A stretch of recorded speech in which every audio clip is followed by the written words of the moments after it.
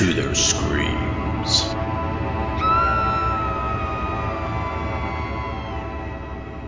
Greetings, ghouls and creeps, and welcome to Listen to Their Screams, a horror podcast. I am one of your hosts, Dave. I'm joined as always by Ike. Ike, how are you? Aha, I'm doing pretty good, Dave. Aha. What was that supposed to be? I don't know. That's my fuckboy impression. Ah, okay. Well, very well done, I suppose. I'm not sure why that's applicable, but okay. I have no idea. All right, so be it. Well, thank you everyone for joining us. Hopefully you are still here after that. And if you are, wherever you're listening to us, make sure you subscribe to us. And also, while you're out there, seek us out on social media and give us a follow. We're on Facebook, Twitter, Instagram, Letterboxd, and TikTok. Just look up Listen to Screams. That is Listen, the number 2, and Screams. As always, thank you to our wives, Monica and Kayla, for all your help, support, research, etc. Those two will be back on within a few weeks to do another Wives rebuttal. Cannot wait for that. But and as always, you'll hear it again later, but we are going to issue right up top a spoiler warning. We do discuss movies in this podcast, and in those discussions, we don't worry about spoiling plots, points, etc. So you have been warned. So, Ike, we are official. As of the day of this release, which this is going to be released on Thursday, March 2nd, as of the day that this episode is released, we are officially 1 week away from the release of Scream 6. And I could not be more excited. I could not. I'm trembling with anticipation. I cannot wait to see this movie. No, absolutely. I think it would be an understatement to say that we are excited for this movie. I think that undersells the level of anticipation we have of this movie. Absolutely. You know, and this kind of, if you don't mind, I'll go ahead and lead into sort of what we did this last week. My anticipation peaked because I was in the same room with not one, but two, but three of our Scream alum. We had a convention here in Pensacola called Pensacon.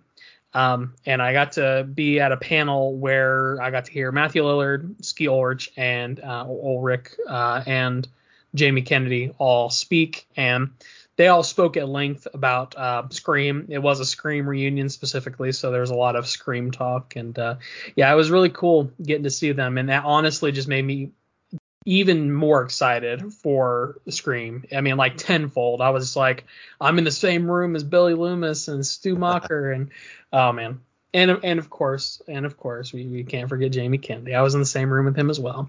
Rose McGowan was supposed to be there. I think she got sick though. Yeah. So did anybody ask Lillard why they've never brought Stu back? So yeah, there was actually. I have a video of the panel because that's just how I am. I recorded a video. It's about 30 minutes long. I meant to send it to you, but iPhone doesn't let me send 30-minute videos to you. Yeah, just so pop that thing up on YouTube. That's what I was going to say. I'll probably just pop it up on YouTube at some point and just go that route. But in any case, yeah, somebody actually asked them. They're like, well, specifically they were talking to Skeet and Matt. They asked Skeet, what was it like coming back for this last movie, and what was it like working without Wes Craven? He basically was talking about how he's honored to be back. He's like it's a totally different film. He said, but he said it was definitely sad not having Wes Craven there. But this led to Matt saying, well, hey, Stu's still available, and the entire crowd was like, ooh, what's that supposed to mean? So I don't know, maybe he was just fucking with us, but the way he said it, it kind of made me feel like maybe Stu's still alive, and like, I don't know. I have my theories about this next movie, so I won't start on that, but yeah. I'm hopeful, but I say this every movie. And again, there have been supposedly some leaks online of some images. We're not diving into the spoiler zone with this. We're not going to report them. We're not going to talk about them. I have done my best. I have inadvertently seen a little. I don't know. Whatever. Right. But I don't want to know. I don't want to know anymore. I'm going to dismiss it. But we're not going to discuss leaks, right? We're going to we're just not going to, right? I'm not going to get into that. But what we will do, just to keep on the Scream topic, is next episode we are going to do a Scream special, so to speak. We're going to review the existing movies that are out there, the 5 movies, and by review I mean we're going to attempt to come with a consensus countdown of 5 to 1, our favorites of the 5 existing. I don't think it'll be that difficult for us. I figure we'll be pretty in line, but it's going to be the difficult part's going to be, it's like picking your favorite children, right? Because I enjoy them all. But we're going to do that, right? We're going to discuss and rank from 5 to 1 our favorites of the series so far, and discuss each one just a bit. We are going to then kind of do a preview of Scream 6, as in, and when I say preview, I just mean our predictions, what we hope to see, what we want to see, what we think we might see, not discussing any leaks that are out there, just stuff that we would like to see or that we hope to see. We will do a top 3. I think we're going to do a top 3, our top 3 favorite this is for next episode, our top 3 favorite Scream movie opens, because the opening scene has obviously become an iconic part of the Scream franchise. So I think we'll rank our top 3, each of us, on what we like best.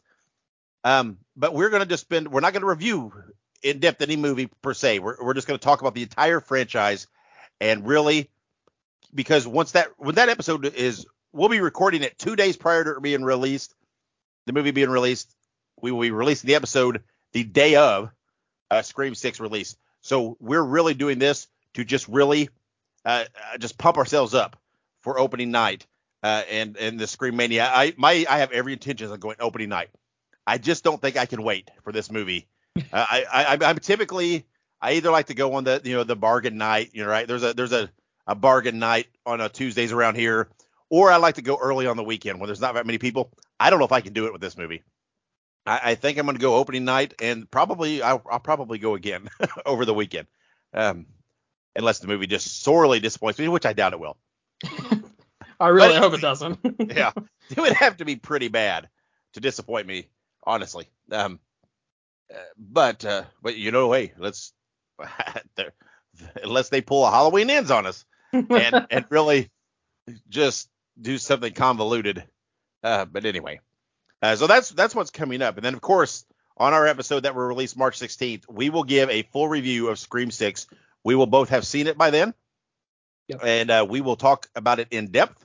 And we will give a review. And we will also have a top 3 on that episode, where we will each discuss our top 3 favorite Scream kills. Not the opening scenes or whatever, but just specific kills in the franchise. And we will see if anything from Scream 6 will slip into our top 3s.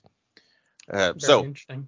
Yeah, so that's what's coming up. We are in full Scream mode, but today we're going to discuss Cocaine Bear, and a movie we both saw that is in theaters now. But besides seeing Cocaine Bear and going to Pensacon, did you have a chance to watch anything else? Honestly, I will be real, not really. Pensacon was pretty much a whole day event. I went. I donated blood.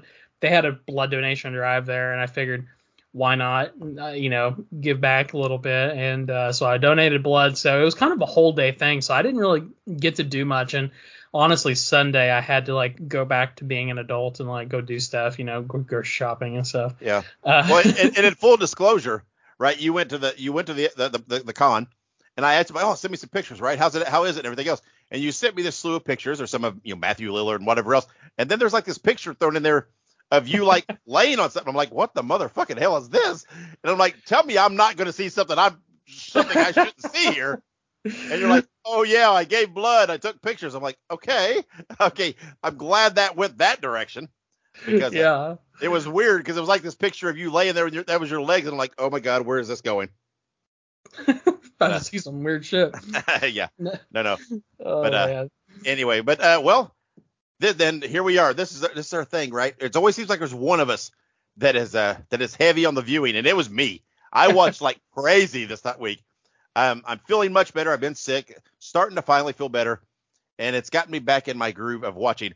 So I'm gonna run down some things I want. Now, part of it is I am in the midst of a Scream rewatch. Again, referring to my excitement for the movie. I have watched Scream 1 through 3 since our last discussion, our last episode. But some other movies I've seen, and I believe, yeah, these are all, well, except for one thing, these were all kind of rewatch things for me though.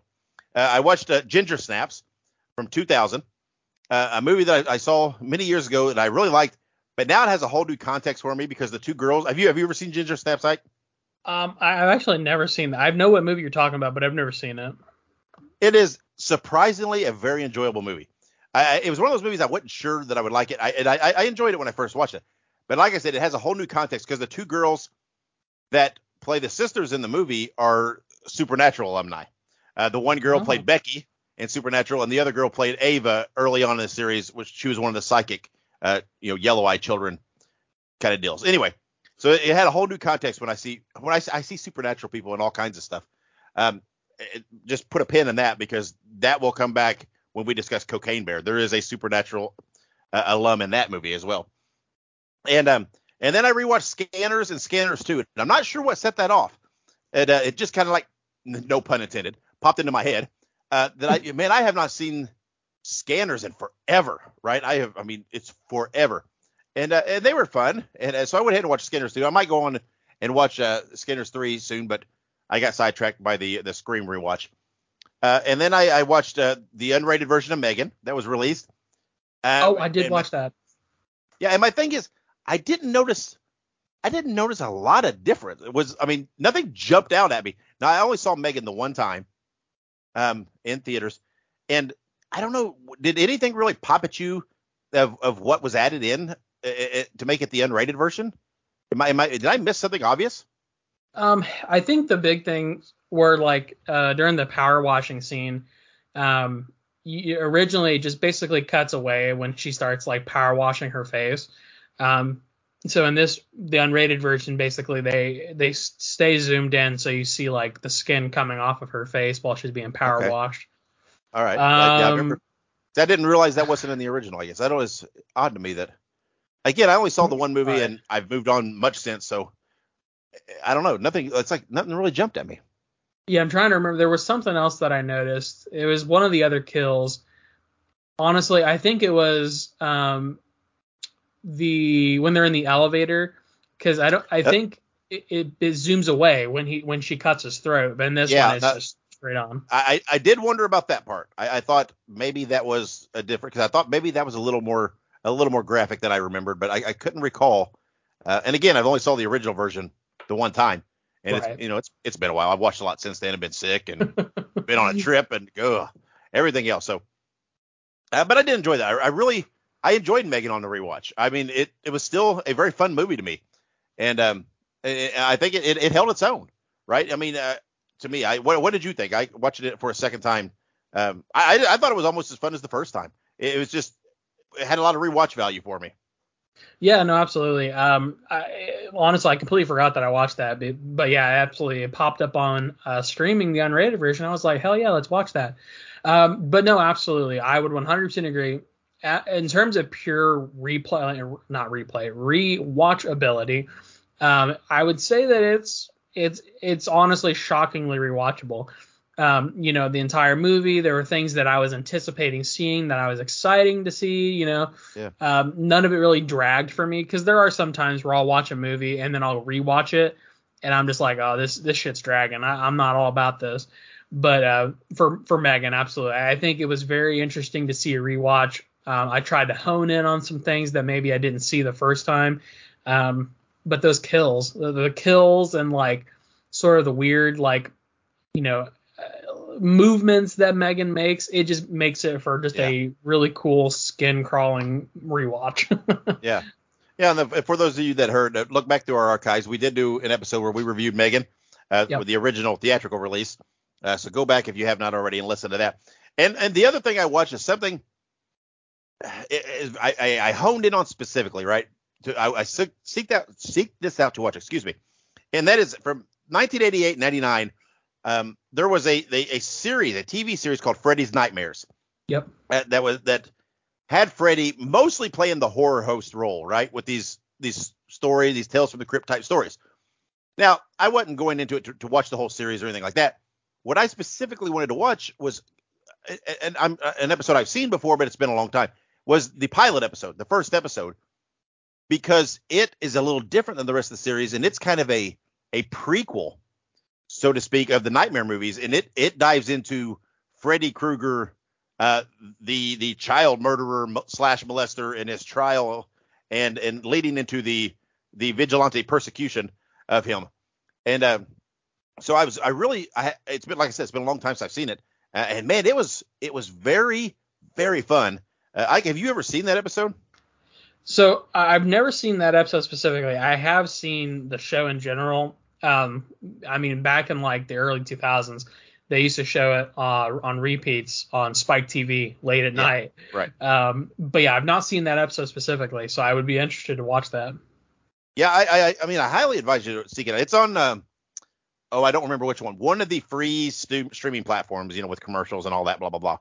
Yeah, like Tubi or Freevee or Tubi. something. I want to say it's Tubi, but I'm not sure. It's one of those. But it is it was directed by Tobe Hooper, who's very well known in the genre, and it's just very well done, and it fits right in, right? I mean, it's like I said, they're very specific where they show, because it's most of the episode it's pre-burn Freddy, right? It's prior to him being murdered or killed or whatever you want to call it. But they're very cool with how they show him. They don't show full facial shots, right? There's just, you see some eyes, see some from the back of the head. So they're very sly to not give away the whole thing. But it's very well done, and it's very enjoyable. It's just, like I said, it's just whatever 40-something minutes an episode length. But I'd highly suggest going out and watching that one. Like I said, I didn't dive into any of the other episodes. That's what my intent. I just wanted to see that pilot episode again, and it's fun. So if anybody is a Nightmare fan and enjoys it, it's to me it's kind of a required viewing along with the series, right? Because it fits right into the the canon of the story. So, but that's what I watched this week. Like I said, I watched plenty of things, and we'll continue on my Scream rewatch. I've got 2 more to watch, and then I'll be current and caught up and ready. Yeah, so that's what I watched. So let's transition now, and let's go ahead and dive in, and let's play Top 3. Top 3. All right, and in this episode for Top 3, since we're discussing and reviewing Cocaine Bear, we thought it would be interesting to discuss our top 3 favorite animals in horror movies. And again, none of these will probably be surprises, at least on my list. These are movies I believe I've spoken of before that I've enjoyed. Well, at least the people are. Maybe not here on the podcast, but one of them I have. But I don't think anything on my list is necessarily surprising. So Ike, are you ready? Have you got your top 3? You ready to dive in? I think so. I think I'm ready to rock and roll. All right. Well, go ahead. Let's go. Let's start with you on your number 3 favorite animal in a horror movie. Absolutely. So I definitely, when you told me top 3 animals in horror movies, I tried to, my basically my guidance was, it has to be like an animal, like an actual animal that, like, it can't be like an alien bug or something like that. Because originally I was going to put Starship Troopers on mine. Just because, like, I almost categorized that movie as sci-fi horror, because the thought of like a colony of alien bugs like existing is horrifying to me. But anyways, I think we had to differentiate between an animal and a creature, so to speak. Right. One of mine kind of paints the line a little, but I'll explain that I thought it was acceptable. I don't think it's too far fetched, but so go ahead. I think one of mine kind of paints the line as well, which is my number 3. The other 2 are pretty straight up, but my number 3 are the spiders from Eight-Legged Freaks. So it basically, they're just spiders that mutated, basically, is kind of like the premise. So it does kind of paint the line, but they are like real like spiders. They're not like fake breeds of spiders. They are real versions of spiders. They're just big. But I love Eight-Legged Freaks. It's from 2002. It's a super campy movie. If you've never seen Eight-Legged Freaks, it is camp on camp on camp. I mean, it is just, but it has David Arquette in it, and has a slew of people that you've probably Speak- never ever seen before. Or go ahead. Speaking of Scream, there's yeah. Speaking of Scream, it has a very young Scarlett Johansson in this movie. But yeah, I forgot she was in that. Yeah. absolutely. And it's just, oh man, it's just very delicious. I love Eight-Legged Freaks. Yeah, it is a fun movie. What's one of my mottos is, man, hell, I love my horror with extra cheese, right? I'm good with that. Yeah. And it is, but I remember this when this was out. This to me was such a big thing in video stores. And I don't know if it was a hot rental or a big rental, but it just seemed like it was multiple copies and prominently featured in video stores at that time. I don't know why that jumps out at me. Well, that's what I was going to say. I feel like I specifically remember when this movie came out, like I was like maybe 7 years old, but like I remember driving by like Blockbuster or Hollywood Video, which, wow, I realized now that I'm approaching 30, I guess I'm considered old because I went to video stores. Anyways, I would drive by, existential crisis over. I would drive by Blockbuster or Hollywood Video, and there would be like standees of Eight-Legged Freaks in the windows. Yeah. So yeah, it's weird. I remember that too. The promotional marketing was on fire for this movie. Yeah. Man, I miss video stores. God, I miss video stores so much. I mean, Right. I don't get me wrong. I love the convenience and the ease of video on demand and streaming services. And if you want to see something, with a push of a button, bam, you've got it, or you can own it. But I have so much nostalgia from, such a huge chunk of my life of going to video stores to rent games and videos. And what I love most is like now where you'll scan through a streaming service or a video on demand service, right? What's out there now? What's out there? Back then it was going in and walking that new release wall and seeing what DVDs are saying, well, what is that movie? I've never seen that movie. I didn't know that person. And it's such a great slice of life that I wish somehow could come back. And it's just the experience, right? I mean, it was almost like the theater experience too, right? You picked out your rentals and hell, you'd get some popcorn, microwave popcorn and candy, and it had all the novelty candy and shit, that you couldn't find in the grocery store or the department store or whatever. And it's just such a fun thing. You don't gotta tell me twice, because my childhood was going and renting video games from the video store. Because I think that was probably one of the best things that video stores ever did was they rented out video games.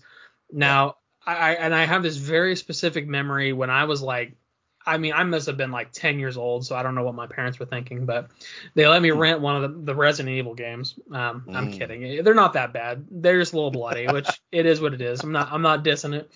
They let me rent one of the Resident Evil games, and I don't think my mom knew what she was renting me. Actually, it was my grandma. Dave knows my grandma. She's a little gullible. So my grandma, I don't think she knew what I was renting, but I rented one of the Resident Evil games. She got me candy, and I went home and played it. And best memory of my life, best Saturday of my life. Yeah, totally. Like I said, when my childhood was when the NES hit, right? Right. And fucking video games were expensive as hell, right? You couldn't afford to buy too many of them, right? That was a keep your fingers crossed you get one for Christmas kind of deal. Right. But you could go and rent one for the weekend. And the memories of going to my friend's house or going to my cousin's house, and and the first thing we would do is we'd go out and we'd get a pizza or get something and hit the video store and rent a game. And the thing is, we didn't give two shits what we rented half the time. It was like we would go in and we would rent the most weird stuff that, it's like something that I never would have bought, but it's like, hell, we'll rent it and play it. And, you discover a lot of games that you wouldn't have known about by renting and trying. So that's what I was going to say. That's one of the things you don't get to do now because, it's either I spend $60 on a video game or I spend it and it's a shit game. Anyway, go ahead. Yeah. Well, we got off track there. But anyway, that was your number 3. My number 3, a great movie. I knew this was going to be one of my 3. I had trouble where I was going to place it, but it landed at 3. It is from 1983. It is the dog known as Cujo. I knew that was going to be on there. Yeah, everybody knows I love Stephen King movies. And I love Cujo. And the thought of this big, adorable Saint Bernard looking dog contracting rabies and going rabid and killer is just frightening. And it makes you kind of, I got a little Shih Tzu and a little Jack Chi, and sometimes it makes you kind of side eye them a little bit and be like, what are you going to do in my sleep type thing. But no. Again, and as a child, this comes out in 83. I'm watching, I didn't watch it in theaters. I probably watched it a couple years later, via the aforementioned video store rental. So we're talking, I was 9, 10, 11 years old probably when I first watched it. Man, it's terrifying, right? Especially, I don't fear dogs. I've never feared dogs. I love dogs. But you see something like this and out and about, you see a stray dog and you're kind of like, oh, wait a minute here. What are you going to do here? So, what do you, and I keep, did they ever remake Cujo, or is that one of those movies that you keep hearing talk that there's going to be a remake at some point in time? Yeah. So as far as I know, it's just the 1984 Cujo. I don't recall there ever being like an actual remake. There have always been talks of a remake, but it's one of those Stephen King movies that never got the remake. But shit, they'll remake everything else. So I don't think it needs it. Right. I was going to say, it may not even need it. For a modern audience, I think it has a lot of rewatchability. It holds up pretty well. And like you said, it's a realistic premise. It's not unheard of that a dog would get rabies. And we know that when dogs get rabies, they do not act rationally. They can attack humans, So absolutely. Cujo is a perfect example of a very realistic life, true to form issue that could definitely be a little hairy, if you will. Yeah. No, I knew there was going to be a Stephen King movie in my top 3, right? It was the toss-up, though, between Cujo or the cat from Pet Sematary, the original Pet Sematary. That was almost on my list. Yeah, because that's creepy as fuck, too. But I went with Cujo in this case. Just a little, I don't know, a little frightening, more frightening in my eye. So, all right, moving on. Ike, what is your number 2 favorite animal in a horror movie? All right, so my number 2 are the piranhas from Piranha. I almost put one on my list. Yeah, I don't know. Like when I was younger, because this movie came out in 2010, so I would have been like 15 when this movie came out. But piranhas are always been kind of like a mystery, right? You don't really hear much of piranhas, and in reality, piranhas are nothing like the movie counterpart, at least from what I've heard. But growing up, piranhas are like depicted in like cartoons. They kind of are depicted in a similar way. So growing up, in cartoons, hell yeah, piranhas are terrifying. But then they came out with this horror movie. It is a remake. I will say there was a piranha, I believe, in the 80s. But the 2010 remake is what I most think of when I think of the word piranha. And of course, it's about man-eating piranhas that are released from the deep. And they basically just go out and they just eat people. And some of I would say the visuals in this movie are pretty cool. A lot of really cool death scenes. The movie itself actually has a pretty interesting cast. Ving Rhames, who is he's from Dawn of the Dead, Pulp Fiction. Christopher Lloyd, Eli Roth is in this movie. Let's see, Richard Dreyfuss, Jerry O'Connell, which, speaking of Scream, he was in Scream 2. He was Derek. Elizabeth Shue. So, this movie's got a shit ton of people in it. It's hilarious. It has really cool death scenes. So, A, love the movie. B, I want a pet piranha. Yeah. You got me all distracted when you mentioned Elizabeth Shue, because that was completely one of my first childhood crushes. Elizabeth Shue. Of course, from Karate Kid. The Adventures of Babysitting. Those movies from when I was a kid. And by the way, Elizabeth Shue has aged extraordinarily well. And anyway, piranhas are weird, because when you mentioned the movie, that's exactly the first thing I thought of was cartoons, and the depiction in cartoons of how they would just in like absolute seconds would devour a person or whatever. And I think what it is about piranhas is that mystery, right? We as a child, especially at that time, we didn't know what piranhas were. They were exotic, and they were something, and we took it at face value. That's what piranhas were. And because we didn't know any better, right? It's not like you could go down to your local pond or stream and see a piranha yourself. And it's kind of like the same myths as quicksand, right? Right. I mean, quicksand was so terrifying in cartoons and television shows and everything else. And I mean, it just, but you didn't know any better, right? You didn't know any different. And that's unfortunately how, some of your information was formed. But yeah, I haven't seen that movie in quite a while, but yeah, it's a good choice. And my number two is a kind of harkens back a little. It's very similar to your number three. It is from 1954. I've gone way back. It is the movie called Them, which I love. It's such a cheesy old monster type movie, which has these nuclear altered ants in it that are just gigantic and are stealing kids and people and everything else. And to see the effects in this, where they've clearly shot ants and somehow, however they did it, superimposing with the multi shots or however they did it back then. But it really, it looks pretty impressive for being something from 1954. It's a black and white movie. And it's such a fun movie. And it was one of those movies, that at one point in time where I was going down the rabbit hole of watching old, creature movies and old monster movies and everything else, and watching this and that. And I watched this one. I was like, man, that was great. It was fun. And I've watched it several times since. And, there's no believability in the thought of gigantic ants, but it was supposed to be, for 1954, it was supposed to have a little social commentary about, the nuclear war, blah, blah, blah. And, what they thought would, I guess, some of the, potential effects that could happen. I think it was more of tried to be a statement of, you never know, right? You never know what's going to happen with this stuff, 10 or 20 years down the road. And, there's obviously some truth to things like that, right? There's many things in the world that come up, and you just don't know the long-term fallout of it. But, we've never seen gigantic house-sized ants because of any kind of nuclear power or nuclear bombs or anything else. So, I'm going to assume you've never seen the movie Them. You would have correctly assumed. I have never seen that movie. I have heard of them, but I have never seen the movie.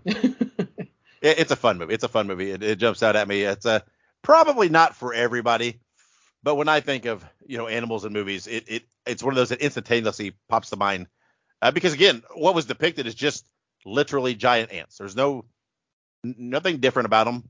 They were just giant, and they were taking people and everything else. So, so anyway, that brings us to our number one picks for favorite animals in horror movies. Ike, what is your number one? So, all right. So this one's kind of funny because I remember I saw this movie, and I saw this movie years ago. And like when we talked about doing animals, I'm like, I gotta do it. I gotta do it. I have a guess of what your number one might be. So, and I could be way off. I could be way off track. Let's do that here. We've never done that. Let's try to pick and see if we can guess what each other's number ones are. Sounds good. Let's see again, if we can. This is either going to be a very beautiful thing, or it's going to be a horrific thing, and we're going to both fail tremendously.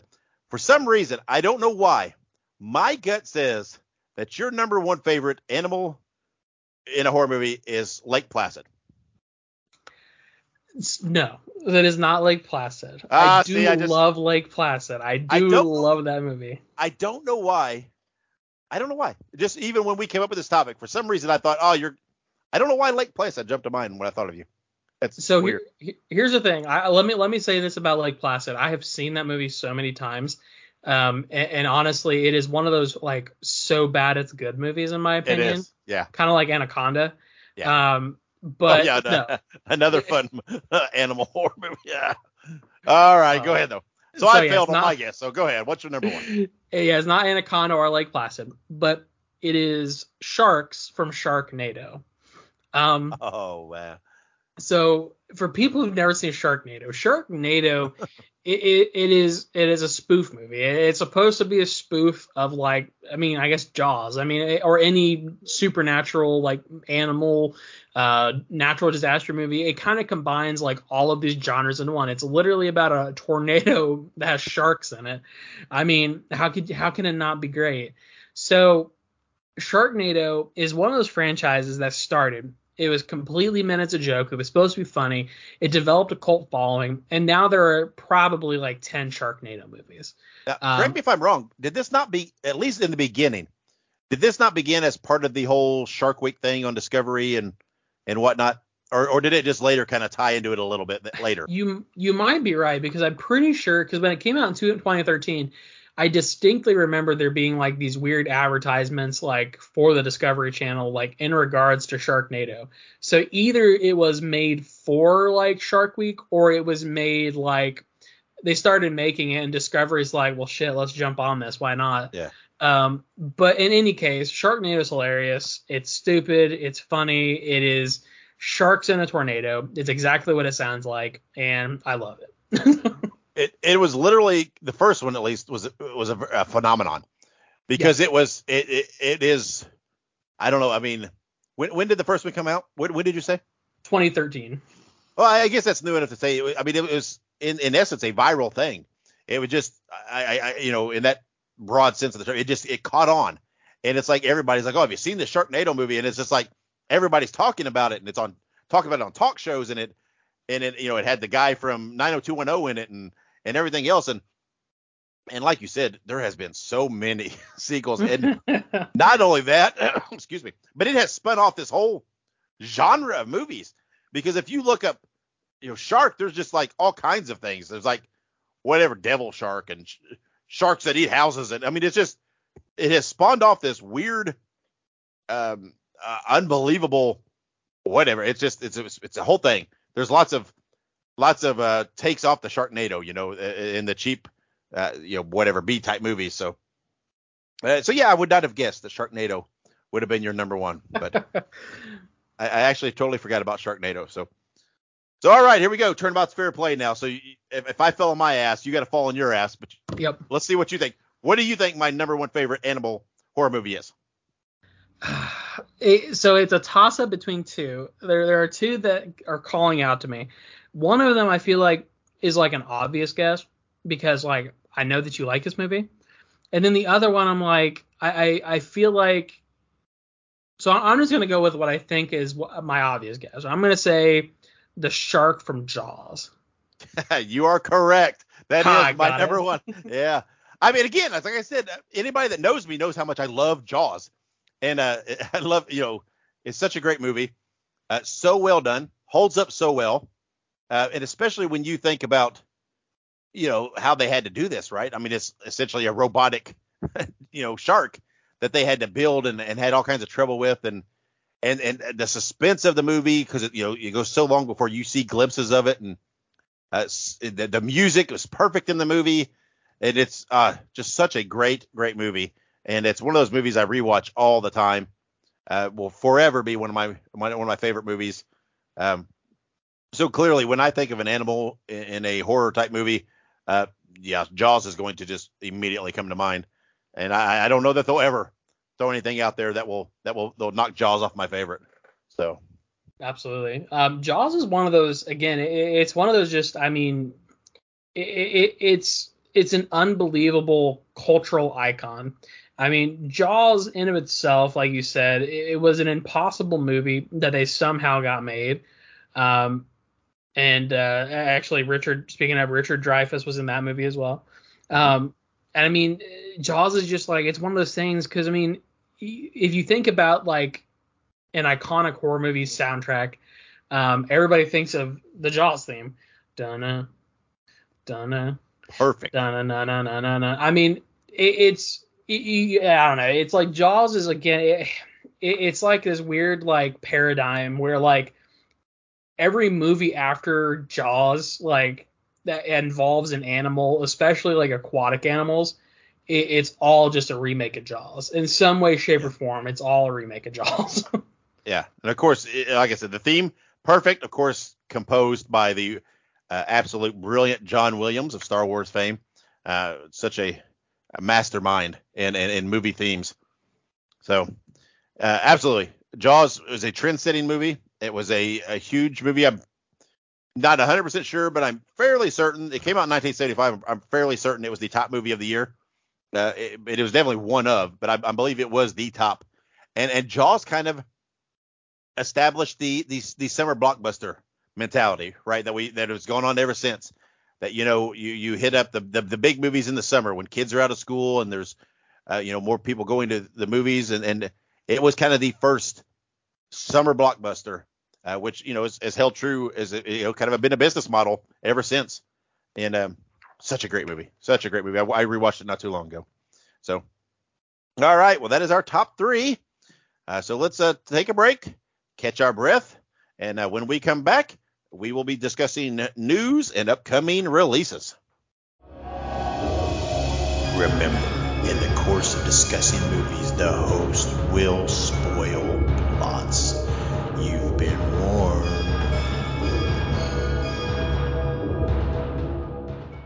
All right, and we are back with some news and upcoming releases. And next on some smooth jazz. No, I'm just kidding. So basically, we're going to start off with some upcoming birthdays. Wait. If we're discussing birthdays, we mentioned this last episode, but I just have to mention it again though before we dive into upcoming birthdays.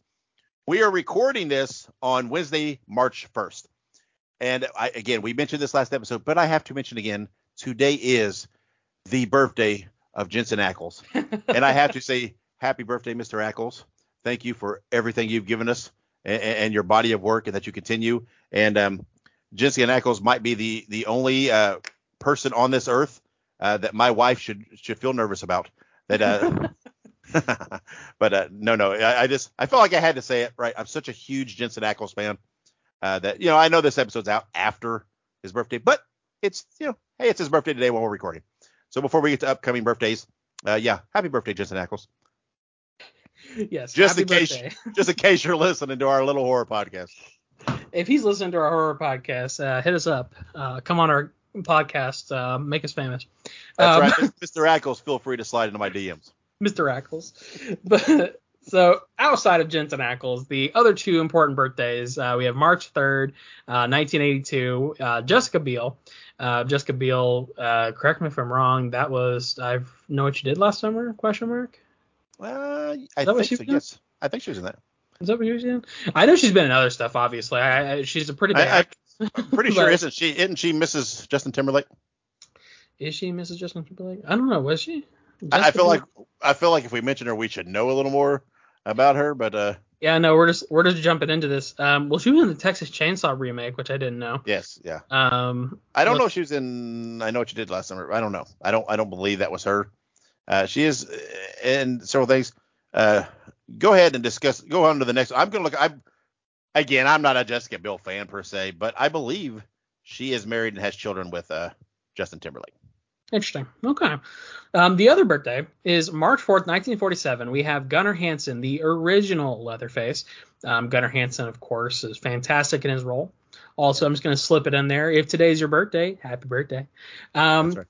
And Jessica Biel, yes, is married to Justin Timberlake. There you go. And Gunnar Hansen, of course, is no longer alive.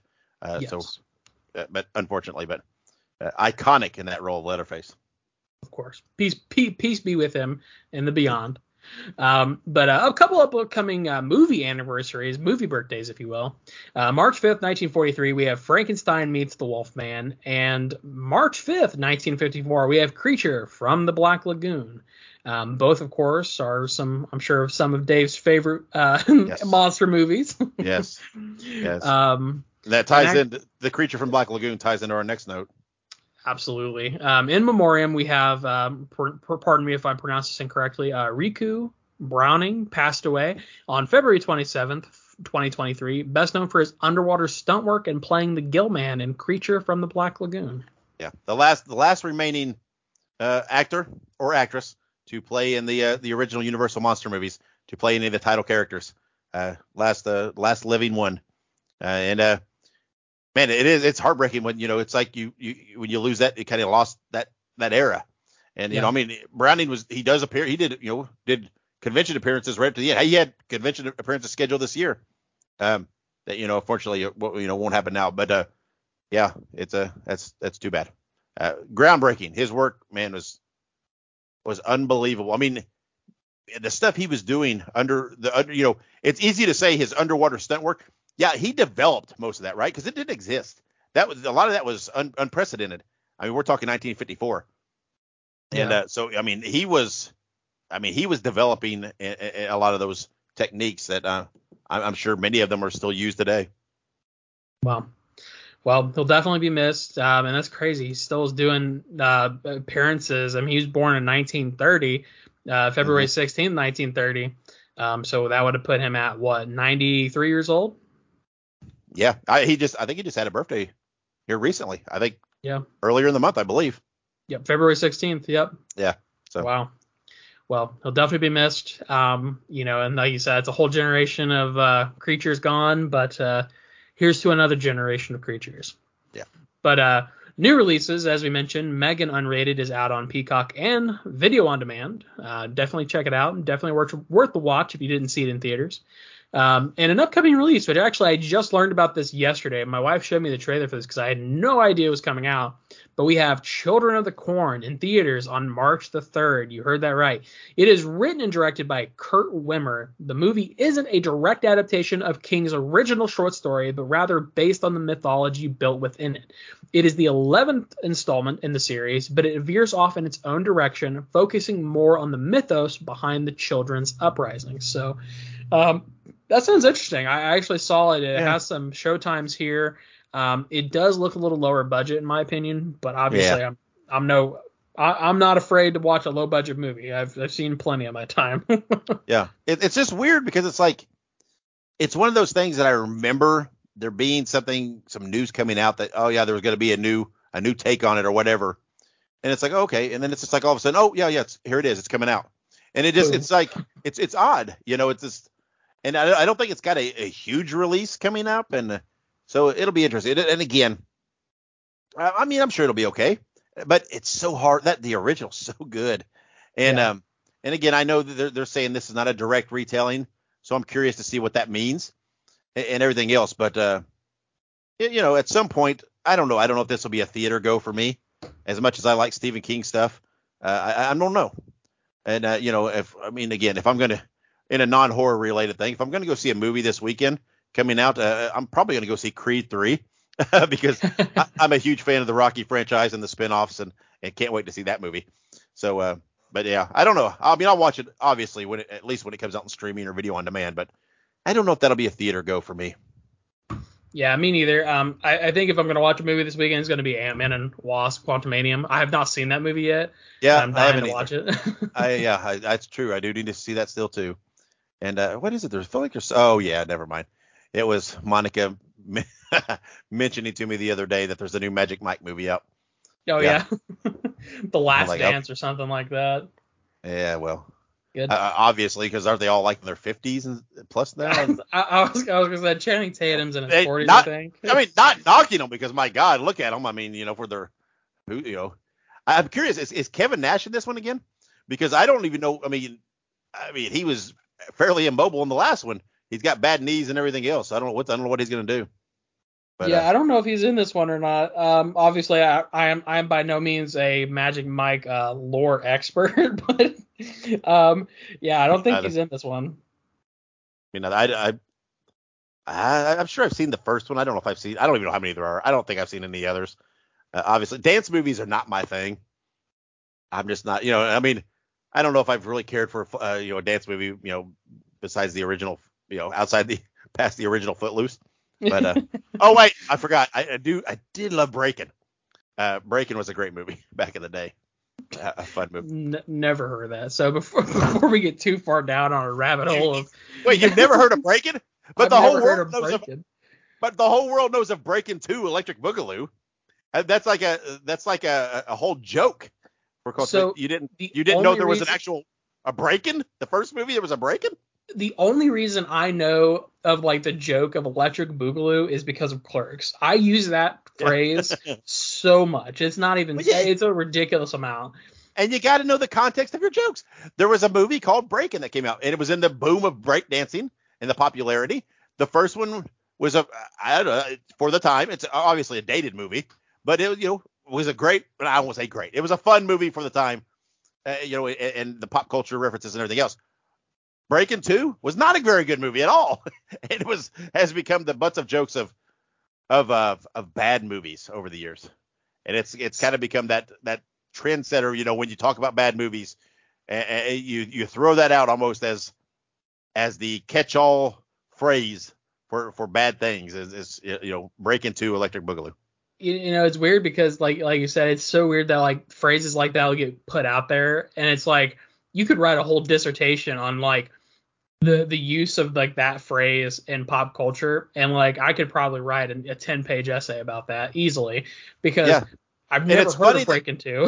Yeah, it's funny that like you said, people are using it because it's been picked up in other references, right? I mean, whether it be you see this lots with like The Simpsons or Family Guy or something like that, where they do these references, and other generations or other people are picking it up from that, but not understanding the original context of it. It's funny.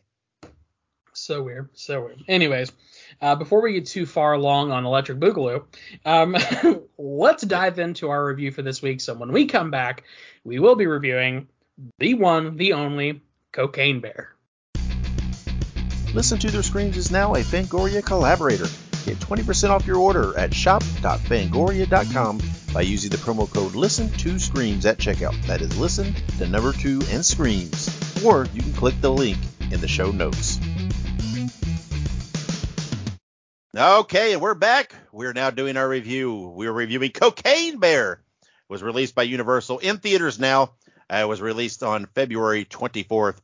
It is defined as an oddball group of cops, criminals, tourists, and teens converge on a Georgia forest where a huge black bear goes on a murderous rampage after unintentionally ingesting cocaine.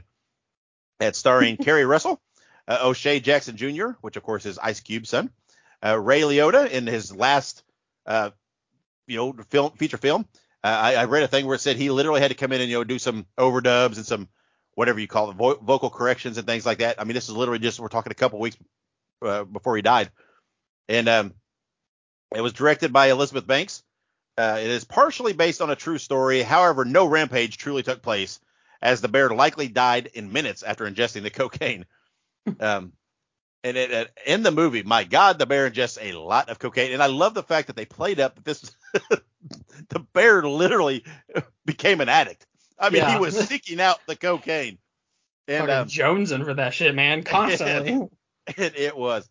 And I have to say, I was excited to see this movie. I don't know why. Because I knew what to expect, right? I don't put a lot of, most of the time, I don't put a lot of hype in movies, right? I don't try to oversell them in my head, because my context is, if I go to a movie and spend 2 hours or whatever it is, and if I had a little bit of fun, if I enjoyed part of it, 9 times out of 10, I'm good, right? I'm happy, right? I'm not expecting that I have to go in there and see a groundbreaking movie. I just want to go in and have fun, and I want to go in there and not think about work for a couple hours, or not think about whatever, for a couple hours. I just want to kind of get lost in the movie in whatever way, whether it be a couple of laughs or a couple good kill scenes or whatever it is. And I knew this movie wasn't going to try to parlay itself into being some form of an Oscar, nominated type movie. I knew this movie was going just to be fun. That's what it was shooting for. And knowing the cast, I thought, man, I feel like it's going to deliver. And so I was very excited to see this movie. And I was super pumped. Could not wait to go see it. So tell me here's first of all, before we get into it, before we discuss it, I noticed that Monica didn't go with me to see it. She was busy with the time I went to it. She was doing something else. So I went alone and saw it. I did notice that Kayla went with you and saw it. I did notice that on social media, she put something referencing let's see if this is as stupid as it sounds or something to that effect. I'm paraphrasing. Yeah. Before we dive into our talk and our review, what did Kayla think of Cocaine Bear? Just in a nutshell. So prior to going to see it, let me preface by saying that typically when we go watch movies, we typically go watch our movies on Tuesdays. Generally speaking, it's cheaper because AMC has like their discount nights. Also, I work until I'm in Florida. We're in Central Standard Time, so I work until 4 p.m. typically. And so we can usually catch like a 5:30, 6 o'clock, 6:30 movie pretty easily if I get off work right away.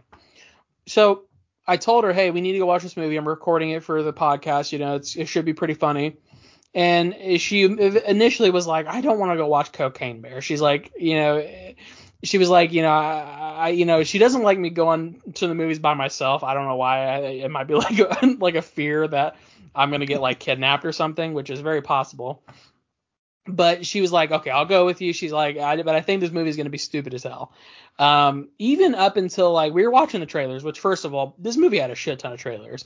I mean, an obnoxious amount of trailers. The 3 Red Band trailers. Yeah, talk about this. What trailers did you see? I think when I saw it had 2. One of them was a Red Band trailer for, I think it's called Strays, the dog movie. Yeah. Did you see that trailer? Yep, which, I did. By the way, fucking looks hilarious.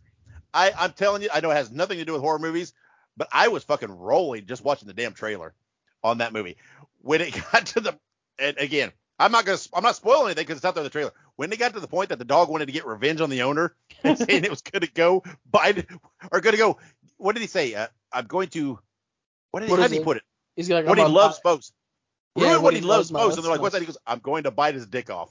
And I'm like, it was so matter of fact, and it's Will Ferrell doing the voice, so he has that matter of fact delivery. I was rolling watching that trailer. I don't remember what the other trailer was I saw.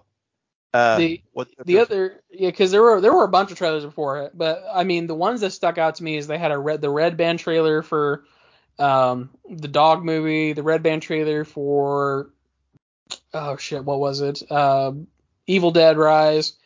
They didn't have that at my theater. I gotcha. There's another one. I cannot remember what the other Red Band trailer was, and there were a few other trailers too. Honestly, I'll see trailers, and unless it really wows me, Beau is Afraid was one of them. Oh yeah, that was that weird. That's that. Yeah, that wasn't the other trailer. Anyway, the only reason I bring this up is because it seems like whatever the other movie was, I don't know. It seemed like it fit our genre here, and I wanted to mention it, and I can't remember. That's oh well. Anyway, go ahead. Get back to the Kayla, right up to the point of you're watching trailers. Absolutely. So right up to the point where we're watching the trailers, and obviously, like, I know my wife. I've been with her for a while. I know when she's unamused.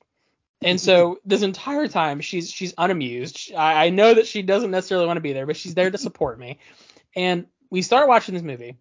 And the very first thing that happens is you see a hitchhiker just get dismantled. I mean, it just insanely. And then it starts going along. And I think the point that broke her was when the kids started doing cocaine. Because they started doing cocaine, and I hear her laugh. And I look over at her, and she immediately goes straight face. She's like, I'm not gonna feed this motherfucker. She was no selling. She was no selling. And so we watch this entire movie. I'm laughing, having a good time. We get through it. At the end, we're walking out of the theater, and I was like, "You enjoyed the movie, didn't you?" And she's like, "Okay, yeah, it was pretty good." So she started out not amused, did not want to be there. She left the theater a fan of Cocaine Bear. So I'll tell you, to me, that summarizes this movie in a nutshell, right? Because I think this movie is fun enough to turn anybody. And you hit on a point that's very important to me that I wanted to talk about here in a bit. That I wanted to make sure I discuss. I had a note to discuss. The 2 kids in this movie made the movie, and they were amazing. So let's dive into this. This movie, again, right? You have to suspend some belief, right? Because like we talked about earlier, no bear that's ingesting this much cocaine is going to live and do this. First of all, the cast was spectacular in this. They were all great. While there was some goofiness and there was humor, they at least kept one toe and kind of reality based a little bit, where you didn't feel that they were overselling it, right? And Right. and the bear looked great. I'm sure that's I guarantee it's all effects, right? And everything about whatever clearly was effects, but it looked good. It had some fun kill spots for me. Some very humorous things. It had some suspenseful moments. The O'Shea Jackson Jr. was great in it too. He was 100%. spectacular. I have liked him in many things, several things I've seen him in. I became a fan of his with this one. It was just, he was great.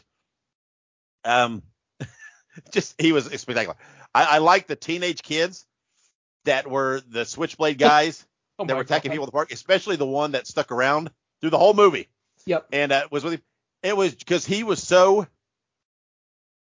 I don't know. He kept this lighthearted view on things, even though he talked about clearly having a bad childhood, this and that, and whatever else. And he's been robbing people by Switchblade in this park, and they're being attacked by this bear and blah, blah, blah. And he's still just so, I don't know, so lighthearted through it. And trying to dish out advice and talk to people and everything. It's just cracked me up. The one, there's so many scenes that just made me crack. The one, just stupid stuff too. Like the one police officer that came from wherever there, right? And climbed up on the gazebo to get the bag of cocaine. Yeah. I was laughing so hard because he was like, "Oh, that's a long way down." And they're like, "Well, how'd you get up there?" "Well, I jumped over from the tree and messed my hip up when I did that, and I didn't." And it's just the whole context of he got into this situation and then couldn't figure out how to get back out of it. Just cracked, and he shot the guy's fingers off because he wouldn't move. And then the bear shows up, and just everything about it that cracked me. I don't know why. It was just so humorous. I think what it is because everybody's been in a position like that, right? Not necessarily on a gazebo. You do something, or you're trying to do a project, or do whatever, and you get into what you think's the right ideal, right? And how you're going to approach this, and then you get into it, and you're like, "Oh crap, what have I done here? And how am I going to get out of this with the least?" So everybody's been in that weird position. So anyway, I'm kind of rambling here, but so give me some of your feedback now on what you were thinking about Cocaine Bear as you watched it. We'll dive in more. Oh man, I mean, first of all, this movie, it's like sometimes you watch horror movies and you're just like, I just don't know how these people like live. I don't know how these people survive. They're not acting rationally, but like every single person in this movie acted proportionate to what was happening, and that just made it so much better. Like this kid's like losing his shit, and he's like, this is the kind of stuff that stays with a man. He's like, clearly traumatized by seeing a bear just literally just rip people apart. I mean, you have the park ranger who carries a gun, who probably shouldn't be carrying a gun, who oh my God, the scene where she accidentally shoots that kid in the head. Yeah. She's like, "I'm sorry." And the other kid's like, "You're sorry." And he's like, like these are all justifiable reactions. Like, I mean, it's just so traumatic. And the whole scene where the EMT shows up and like, they're trying to help, but then like they just get again absolutely killed. Speaking of the EMTs, the male EMT with the mustache, is that the guy that does all the videos online of the customer service, like working in the store or like working in a what do you call it? I can't remember what it is. He talks about working in the store. He does those goofy. Everybody's seen them, where he's like, what is it? Where he talks about like a customer approaches him with a weird question. He gives him this real smart ass answer. He's like, whatever. It's like, do you know what I'm talking about? I think, that's exactly who it is, because I just pulled him up on YouTube. That's so odd to me that it's that guy. What came first for this guy? Was he an actor first, or did he have these viral videos so they put him in this bit part in this movie? So, I mean, did he transition over and start auditioning for stuff? And it's so odd to me that I saw him and I'm like, where do I know that guy from? And I'm like, he does those videos because it's like those videos of what is it? It's like, I don't know. It's just like these. I can't even describe the videos. It's like he works in a IKEA or something like that, and it's like customers asking him dumb questions, and he like reacts with this real smart ass way. And Yeah, oh, I'm gonna like a customer walks in, they're like, oh, I'm gonna go on Yelp and tell everybody yeah, that you're the yeah, worst place ever, and he's like, tell them, do it. yeah, I go don't give a ahead. shit. Do you think I Yeah, care? I make minimum wage. yeah. You think this is what I want to do with my life? And he's like, Oh and my I'm god. like, I was watching, I'm like, is that guy? It is, and I didn't realize that was that guy until you said that. But I'm like, I swear I recognize him from somewhere. But yeah, geez. That's odd. So I looked it up. He's wrote like a short film before, but he's not had any major acting credits. So I'm thinking he maybe knew, not that he knew somebody, but maybe that like he had like an in, and like they're like, oh yeah, you're pretty funny, let's put you in the movie, because he was perfect. He was Yeah. perfect in his role. I thought he was great. Um, but no, I mean, literally, this was just like, in my opinion, this movie had all of these like disconnected stories, but like it worked perfectly. Like Elizabeth Banks, I mean, literally, hats off to you. I mean, Yeah. I love Elizabeth Banks. I think she's hilarious. I think she's a really great actress. I've seen all the Perfect movies, and she, directed, I think, those movies as well. This And movie was a perfect portrayal of her comedy style. yes, absolutely, that was what I was gonna say, and I think that was part of the reason why my wife decided to come, because she loves Elizabeth Banks. But like, this is just so unexpected, and oh my god, it was just so much stuff. There was something that was really funny. Oh, at the very end, when O'Shea Jackson Jr.'s character was like, he lost his fingers, Yeah. and the dog starts eating something, Yeah. and he's like, oh god, oh no. Well, Yeah. what And if then, they're gonna be able to put him yeah, back on yeah, they were anyways? gonna put it on anyway. And Oh god. and the one teenage kid gets away with a bag of the cocaine. Yep. And he gets picked up by a truck that has like goats in the back or something. And he throws the bag in the back, starts to get in the truck, and then goes back and grabs the bag because, in his mind he's thinking, oh, I don't want cocaine goats. And it just cracked me up. And I mean, this movie, proportionately, I think the goats would have been better, but yeah, never know. But this movie evoked all the same feelings for me that lots of the cheesy 80s horror that I like evokes, because it's fun. It had a little bit of cheese and camp to it. But it was just, everybody had these little stories going, right? Because here's the thing. You think to yourself, why are all these people in this situation to be in this park with a bear high on cocaine? And each of them had in their minds a valid reason, right? The one lady yeah, was the one girl wanted to go paint the waterfall, right? That was a point from the very beginning of the movie, and she drug her friend with her. The mom found out that she skipped school to do this, so she went to get her kid. The one guys were sent by the drug guy to get the cocaine that had been dumped because they were on the hook. He was on the hook for it. He later shows up because, again, he's on the hook for it, so he feels like he has to be there. The park ranger was clearly, it was her job, and she was there, and she was taking the one guy. I mean, everybody was there for a reason. And they had these things going on, and it all kind of came together at the end, right? This meeting at the end. And it's one of those things you hear a lot about in movies and stories and everything else. Some of the best villains, you have a kernel almost of sympathy for them, right? That right. you not, I mean, yes, they're evil for evil's sake, but some of them that are kind of relatable in their mind, they're what they're doing is right, and yes, this bear was eating people and killing people and whatever, but this bear didn't cause this situation. Right. It got caught in it. It was very primal. It liked the feeling of what the cocaine was doing, and then ended up switching to it's the mother bear defending her cubs, and so I don't think you can classify the bear as a villain in this, even though she was killing people. Right. But the movie, so and what I mentioned earlier about the supernatural connection, the one boy, the main boy in it, right, the blonde haired kid that you mentioned, that said he would change a man and did the cocaine. He was in an episode of Supernatural, and The kid was? the kid was, yes. Okay. And what yeah. episode? I gotta hear this. Well, I don't know what it was called or what season. It's, again, for people that are not fans of Supernatural, just stick with me for a moment. It was one of the episodes after their mother Mary comes back, and when she's first starting to hunt, and it's very awkward, and they're very protective of her, and she's trying to adjust, right? They go on this thing where there's a house where people are hearing babies cry, and they go in, and there's this creepy old doll, and then there's something that's killing them. Yeah. And there's the little boy. There's kids that are captured. They're trapped there as ghosts. And it winds up in the end. There's someone killed the kids there. The kids are not the ones that are killing people.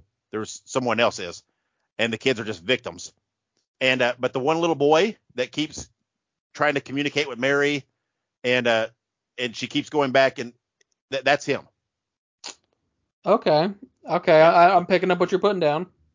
I know if you're not a fan of Supernatural, people don't watch it, that. None of that means nothing. But anyway, I feel like it's like a 7 Degrees of Kevin Bacon thing for me, that so much stuff I could tie back to Supernatural. But yeah, that kid was in, because I saw him and I'm like, yeah, that's that kid. I know it is. The timing's right, the age is right, and I looked it up. Yeah, it's him.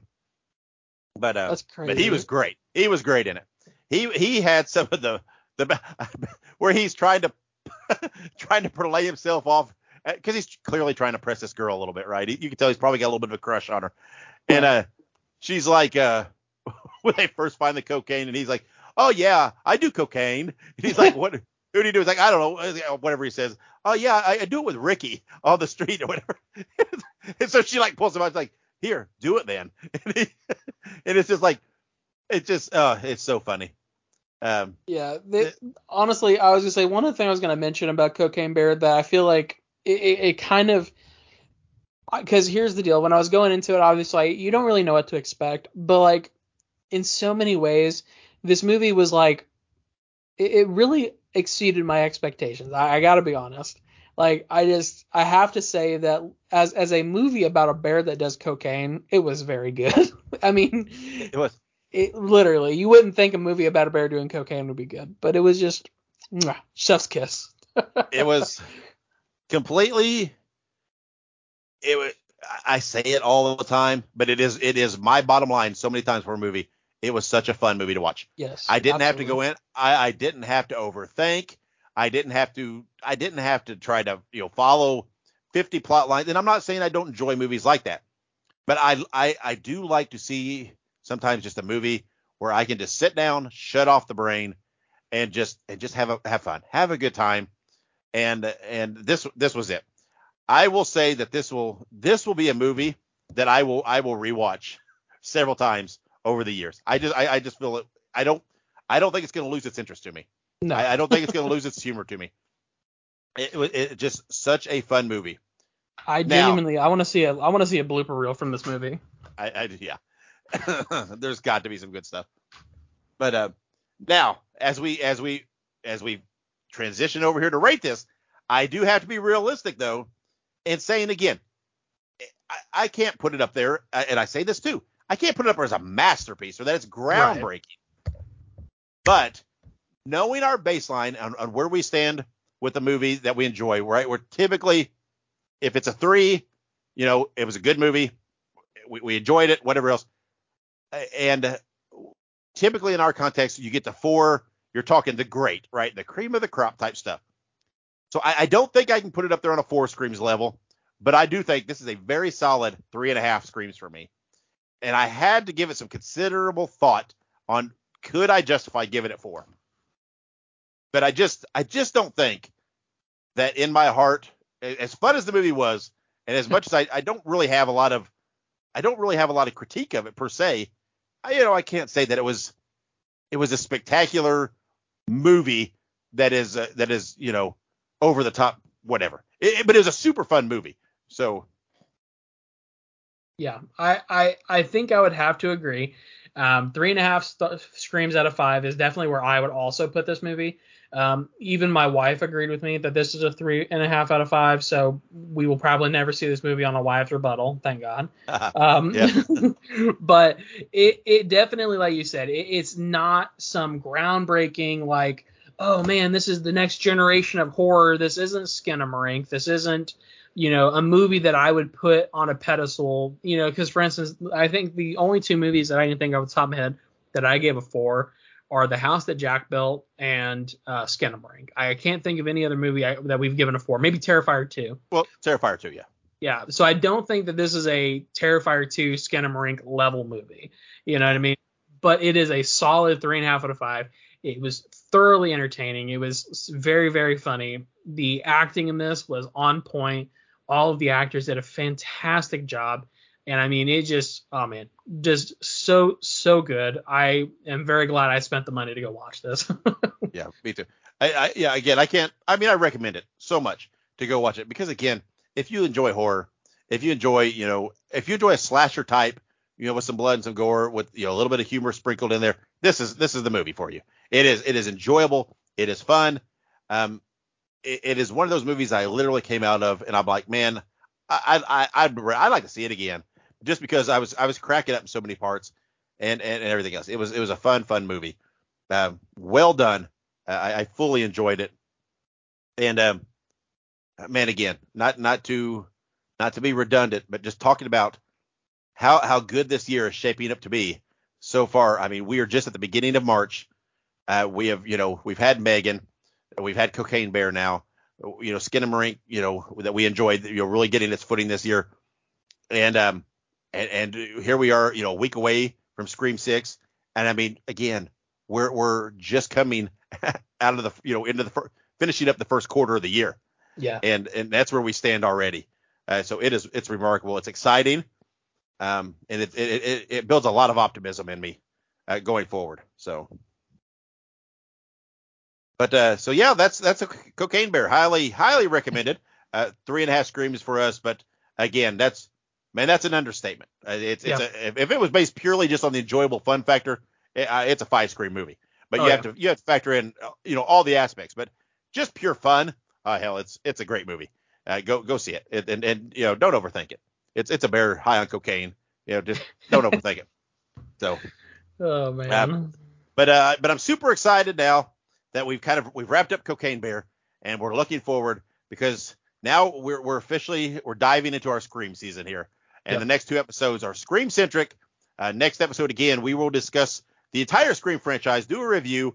We're going to do a countdown of our consensus favorites of the 5 movies that are already out. And we will give a Scream 6 preview. We will discuss our favorite openings in Scream movies. And we're just talking all Scream and Ghostface next week because we will be right on the precipice of seeing that movie of Scream 6. We will be excited. And frankly, that's all we're going to want to talk about is Scream, the Scream franchise. And then, of course, the week after that will be our review of Scream 6. So I'm super pumped. I'm super excited. I am so ready to see this movie. I'm so hopeful that I'm not overselling this in my head. But we'll see. I mean, we'll see. Again, we'll talk about it next week. But of the 5 already out there, there's not one of the 5 that I haven't enjoyed in one way or another. I clearly have some that are favorites of the others, but I've enjoyed them all to one way or another. And again, we'll discuss that next episode. So make sure you subscribe to us. You don't want to miss that because I'm sure that a lot of our listeners are just as pumped for Scream 6 and are as big a fans of the Scream franchise as we are. So make sure you subscribe to us so that you don't miss an episode and follow us on social media because there'll be lots of Scream goodness that we'll be sharing and discussing in the coming 2 weeks. So, Ike, before we close up and get out of here, anything you want to say? I think it should be abundantly apparent. But please, kids, parents, anyone who might be listening, please do not feed cocaine to any animals, including but not limited to black bears. Thank you. Absolutely. And children, if you find a block of a weird powdery substance in the wild, don't just slice that bitch open and take a big. let's don't talk about the fact that the girl had the knife and just was like putting out a blade full of it like she was a pro with that blade. I mean, just you know how it says, don't do drugs, kids. You remember the old 80s spots with the hot skillet and this is your brain and this is your brains on drugs with the frying eggs. Cocaine will fuck you up. So amen. So definitely do not feed it to any animals. And if you're trying to smuggle cocaine across the border and you go to parachute out of a plane that's wrecking, when you go to parachute, please account for the additional weight that carrying a bag full of cocaine will cause from you because it is a true story that the guy did jump out of a plane with a bag full of cocaine and the chute did not properly open and he did fall into a driveway and die. Yep. In the real life part of the story. And it's the theory is that, well, the parachute and everything else was not made and accounted for all that extra weight of the blocks of cocaine he was trying to salvage. So if you have to jump out I'll of remember that next time. yes, if you have to jump out of a plane that's en route to wrecking, just save yourself, and there's always more cocaine in the world. Just save yourself. So, but anyway, so let's close the door on our animal episode and our cocaine bear and our best attempts to talk drugs. That's about as good as we can get. We're not real versed in that degree in that area. So. Negative. But again, next week, that's right. Next week we dive deep into the Scream franchise, and we're gonna play in that pool for 2 weeks. We are super excited. We're going to clearly one of our favorite horror franchises, and I'm excited. I'm very excited. It's going to be fun. I can't wait. But we have to wait a week. So until then, wherever you go and whatever you do, be good, be safe, and have many pleasant nightmares.